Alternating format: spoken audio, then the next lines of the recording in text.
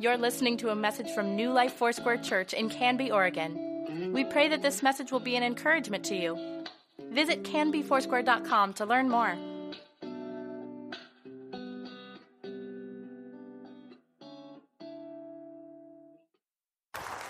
Renee, Annette, and I missed you last week. We just want you to know that, okay? So, yeah.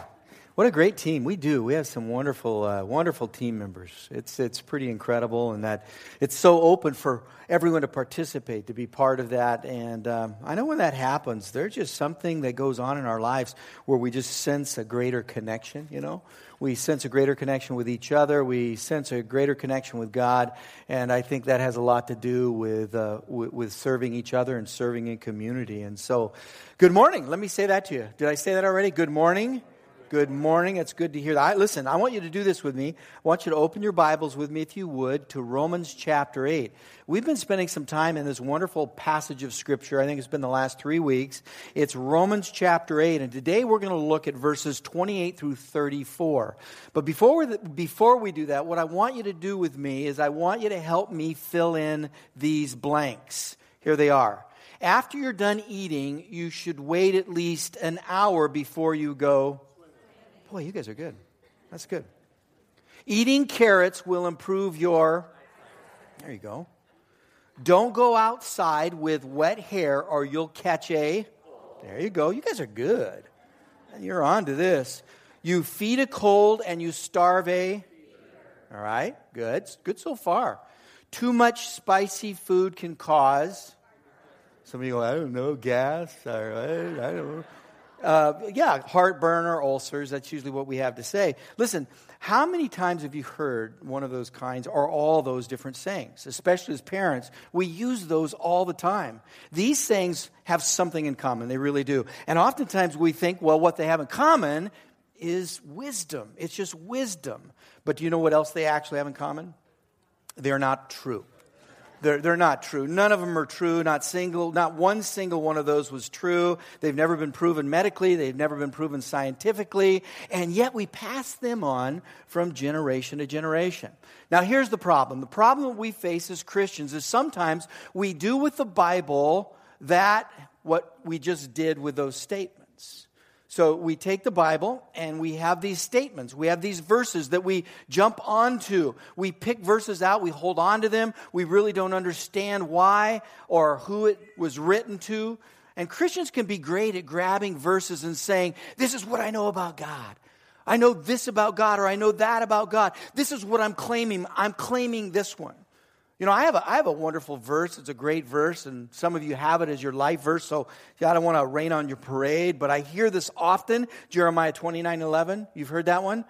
For I know the plans I have for you, declares the Lord, plans to prosper you and not harm you, plans to give you hope and a future. Wonderful passage of Scripture, but oftentimes when we grab onto that one, we're not really looking at what's going on before that, and we're not really paying attention to what's going on after that.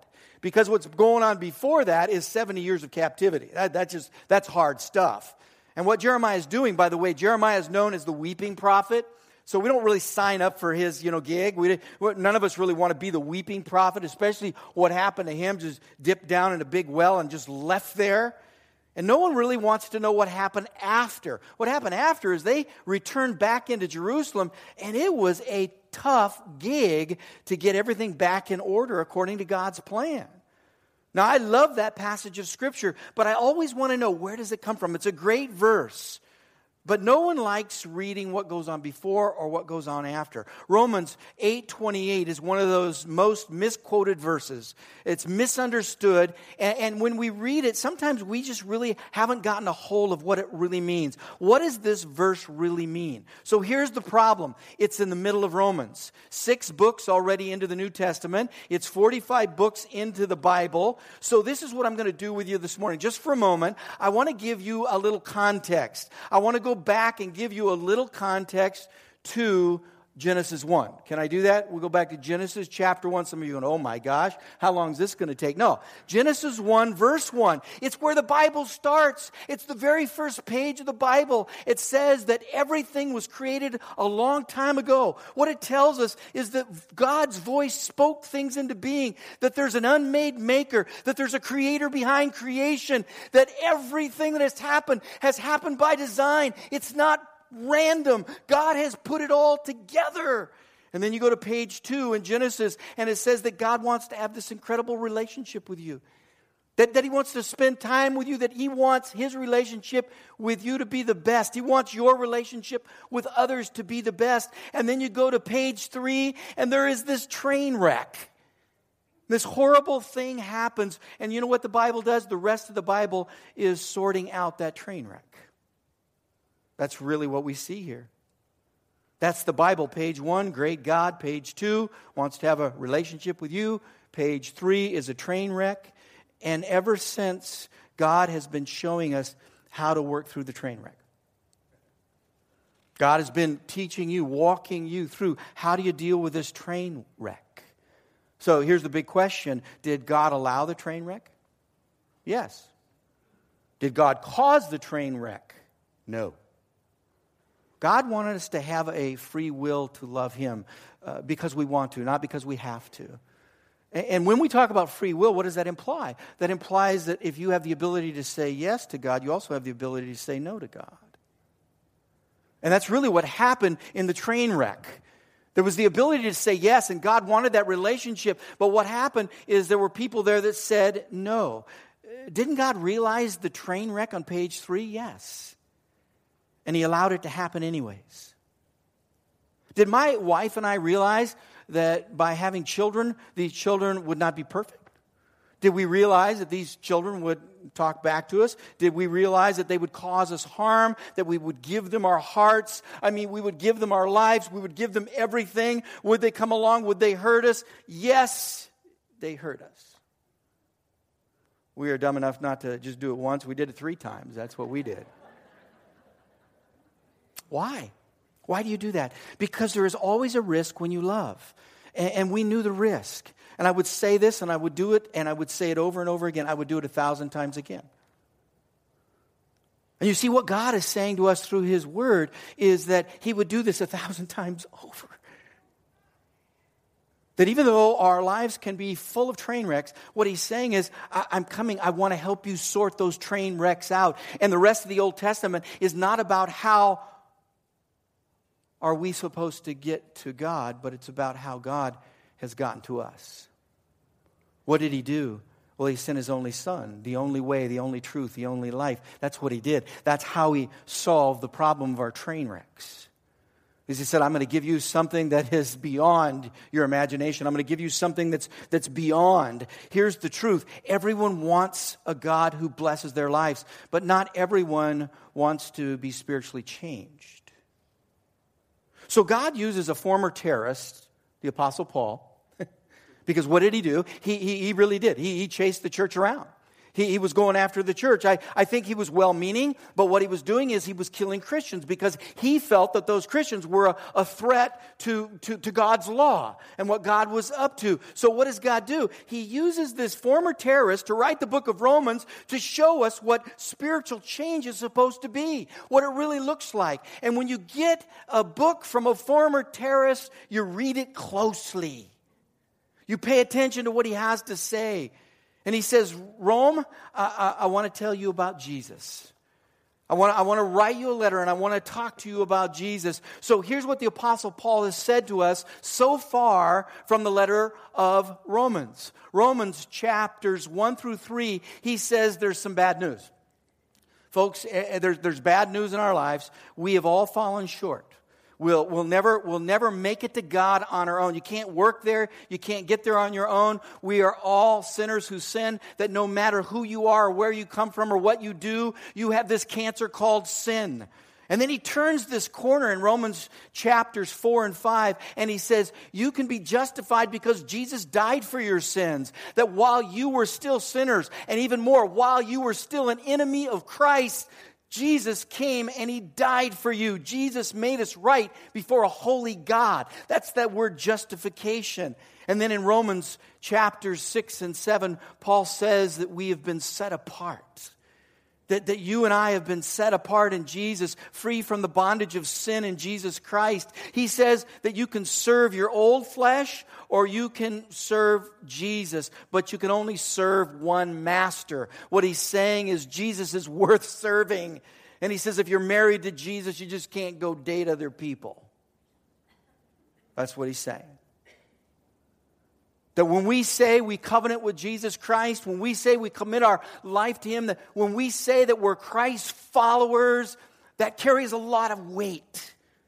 And that we can't be out there dating these other ideas and these other philosophies and these other religions. What he's saying is you commit your heart wholeheartedly to Christ. And then you get to the end of chapter 7, and he says this, the Apostle Paul says, "Oh, wretched man that I am.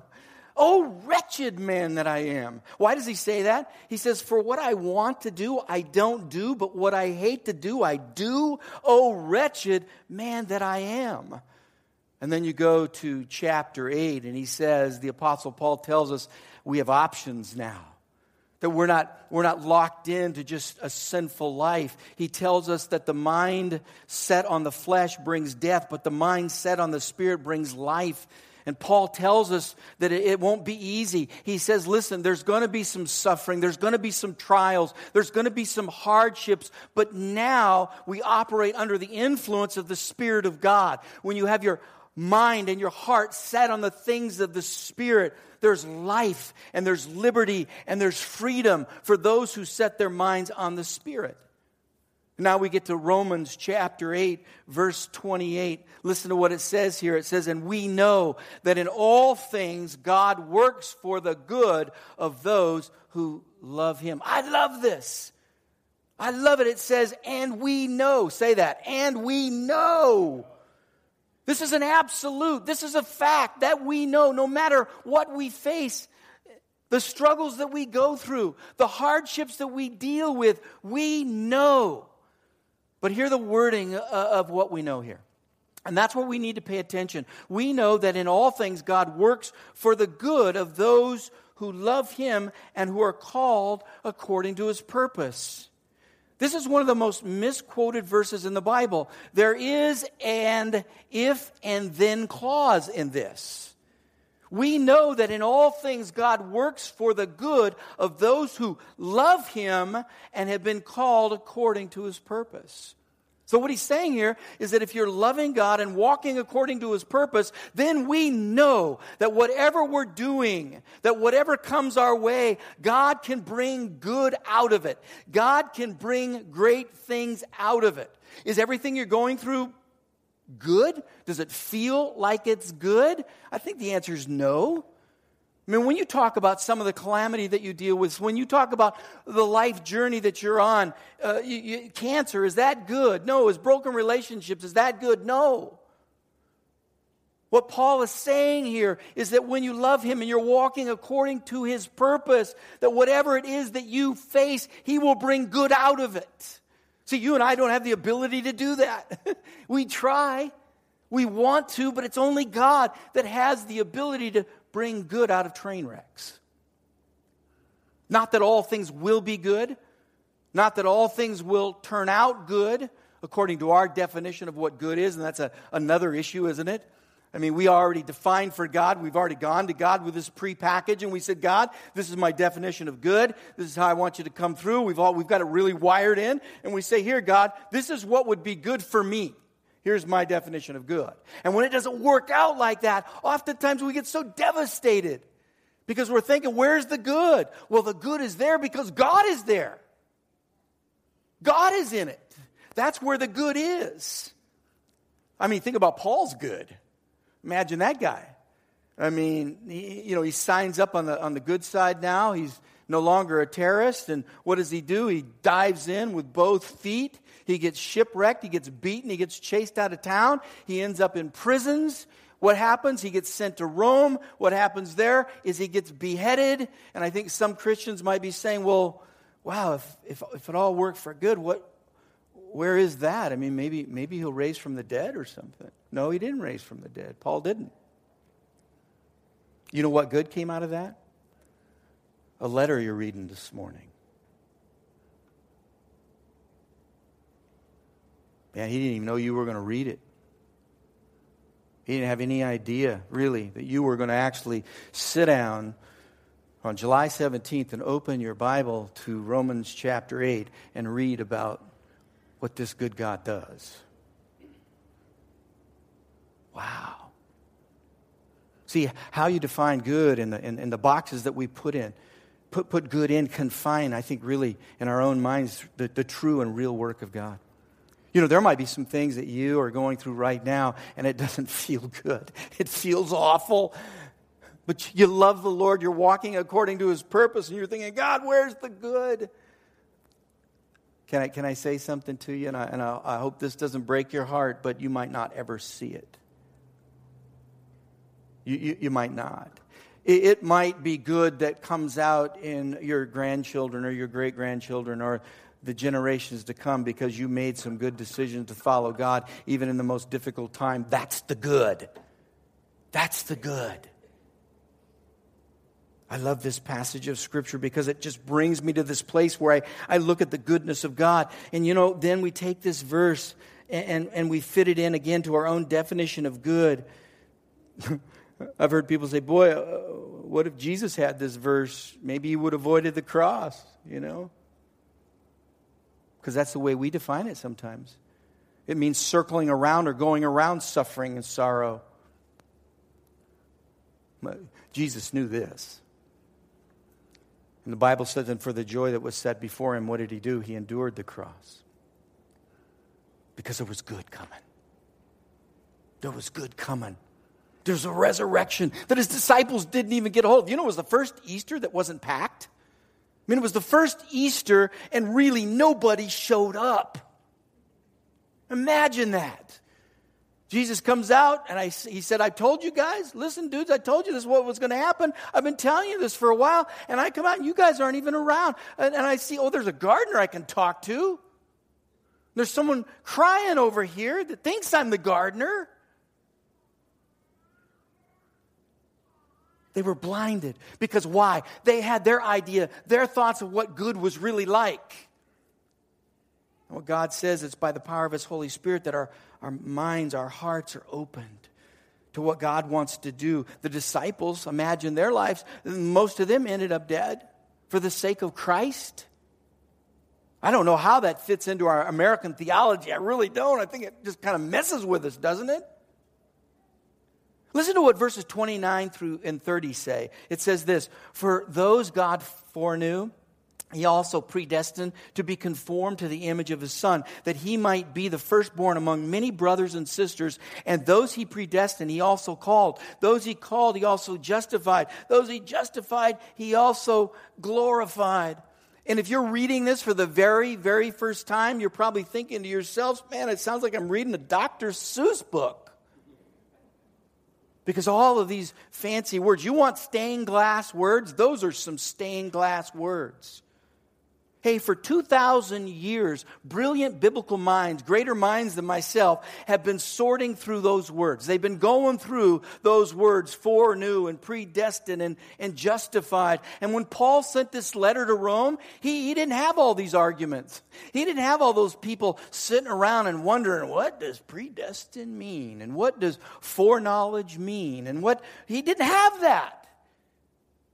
I think sometimes we blow these words way out of the water. I think Paul was just trying to let us know that God knew you and He had a plan for you and that God chose you and that you were made holy through Jesus Christ, that God made you, that God has a plan for you, that God chose you, that God called you. The bottom line, this has always been about Jesus Christ and what He's done for you. That's the bottom line. That's the bottom line. I get it. We go through and we want to know what some of these words mean. But I think sometimes, I don't think Paul was thinking, man, I'm going to make this really complicated for them. And I think if you were to talk to Paul right now, he'd just say, well, I didn't know it was going to mess you guys up for 2,000 years really trying to talk about this. All I wanted you guys to know is Jesus. I wanted you to know that He loves you and He knows you and He has a plan for you and He chose you and He called you. That's all I want. I want you to know. I think that's what Paul is really saying here. Here it is. Be confident. I love this. It says be confident. Why? Because of what He's done for us. Don't worry. Don't live in anxiety. God works even in the train wrecks. What Paul is saying is that from the beginning to the end, God will be at work in your life. From the beginning and the end. That confidence takes the place of anxiety. Why does confidence take the place of anxiety? It does because God is always at work in your life. That's how it takes the place of anxiety. No matter what you're going through, God can still bring good out of your life. And then he goes down to verses 31 through 34. Listen to what it says here. It says, "What then shall we say in response to these things? If God is for us, then who can be against us? He who did not spare His own Son, but gave Him up for all of us, how will He not also, along with Him, graciously give us all things?" You understand this is rhetorical? A lot of what he's saying here. He's getting you to draw certain conclusions here that are amazing. Who will bring any charge against those whom God has chosen? It is God who justifies. Who then is the one who condemns? No one. Christ Jesus, who died, more than that, who was raised from the dead, who raised to life, as at the right hand, or is at the right hand of God, and is also interceding for us. I love that. What shall we say to this? You know what Paul's saying? He's saying, what can we say to this? This is so amazing. This is beyond imagination.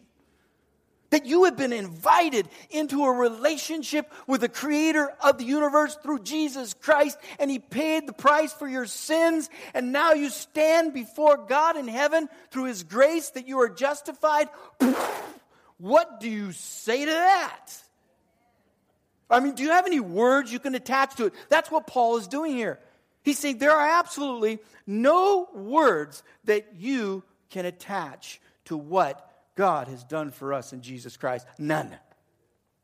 You can try, and we do. And we need to keep trying.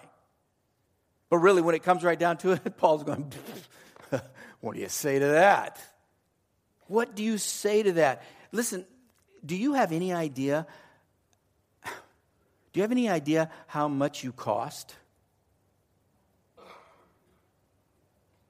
I mean, do you have any idea what He went through to pay for you?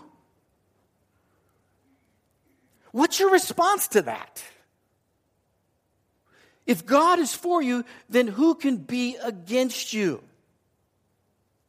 He's saying whoever comes against you, I mean, the odds are really stacked against them because God is for you. That's what he's saying. He's saying here, they've got to be crazy. Because you know who they're going up against? They're not just going up against Ron, they're going up against God. And what He's done in my life. And how He's justified me and made me right. Who is it that condemns? Again, a rhetorical question. Who is it that condemns? The answer is Satan. Yeah, he's the one.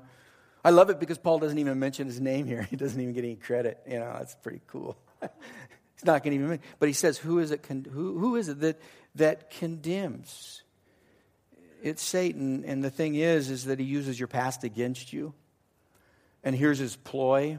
When he comes to condemn, and the reason it might work in your life is because there's always some truth to it. And then we bite into that. We bite into that condemnation. Remember the beginning of this chapter? Therefore now there is no condemnation for those who are in Christ Jesus. Paul circles back to that. And he says, now who is it condemns? Who is it? I mean, Satan doesn't even have the ability to do that. Why? Because Jesus stepped up and said, that's my son. That's my daughter. That's my boy. That's my girl. I paid the price. What are you going to do? What accusations are you going to level now?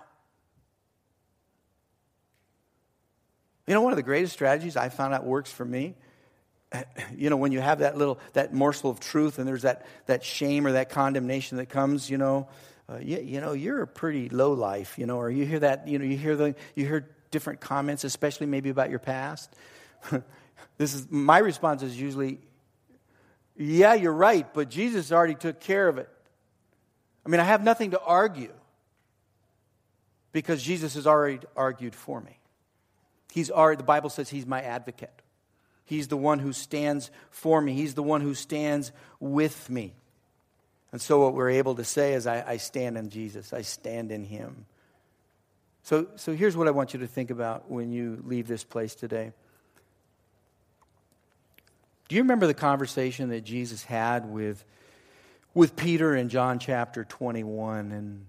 And I know that Peter entered into that meal with Jesus feeling pretty shamed, pretty condemned.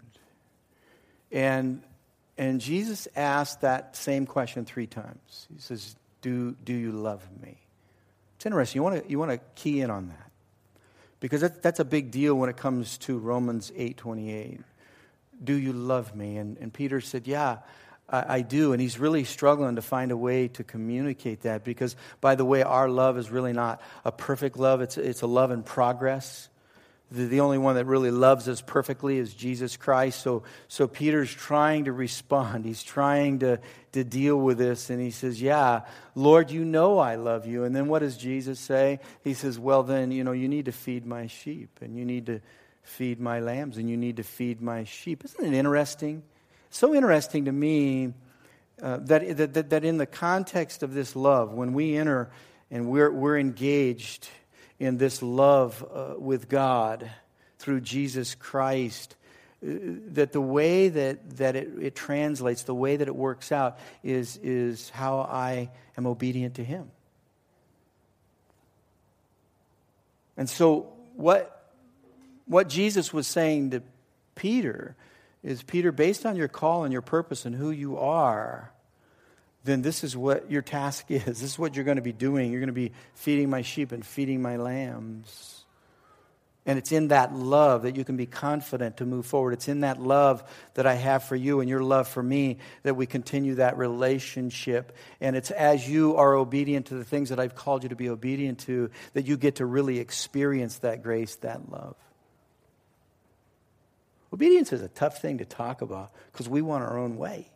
We have our own brand of Christianity. But what we see here is if we love him and we're called according to his purpose.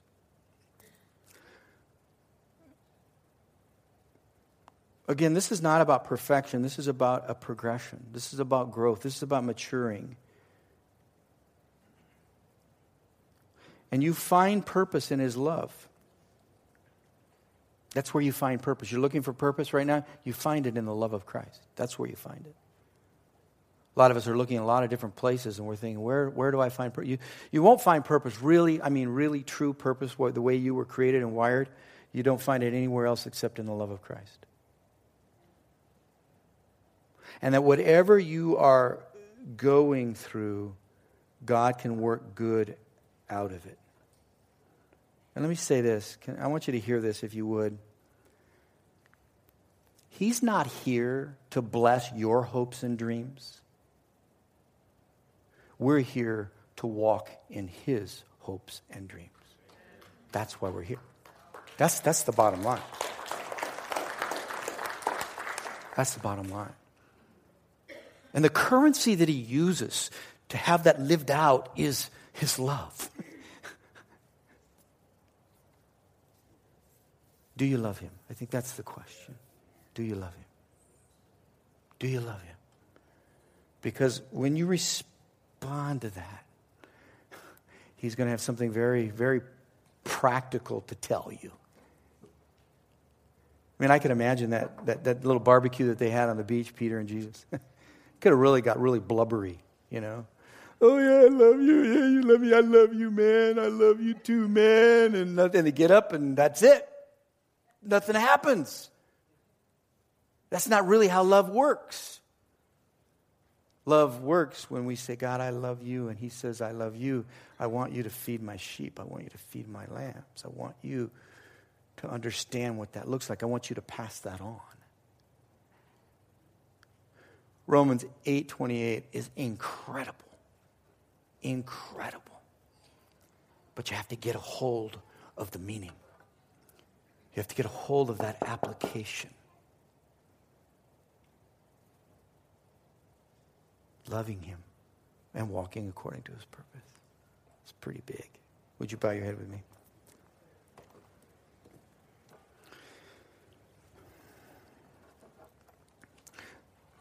Father, this is all about Jesus.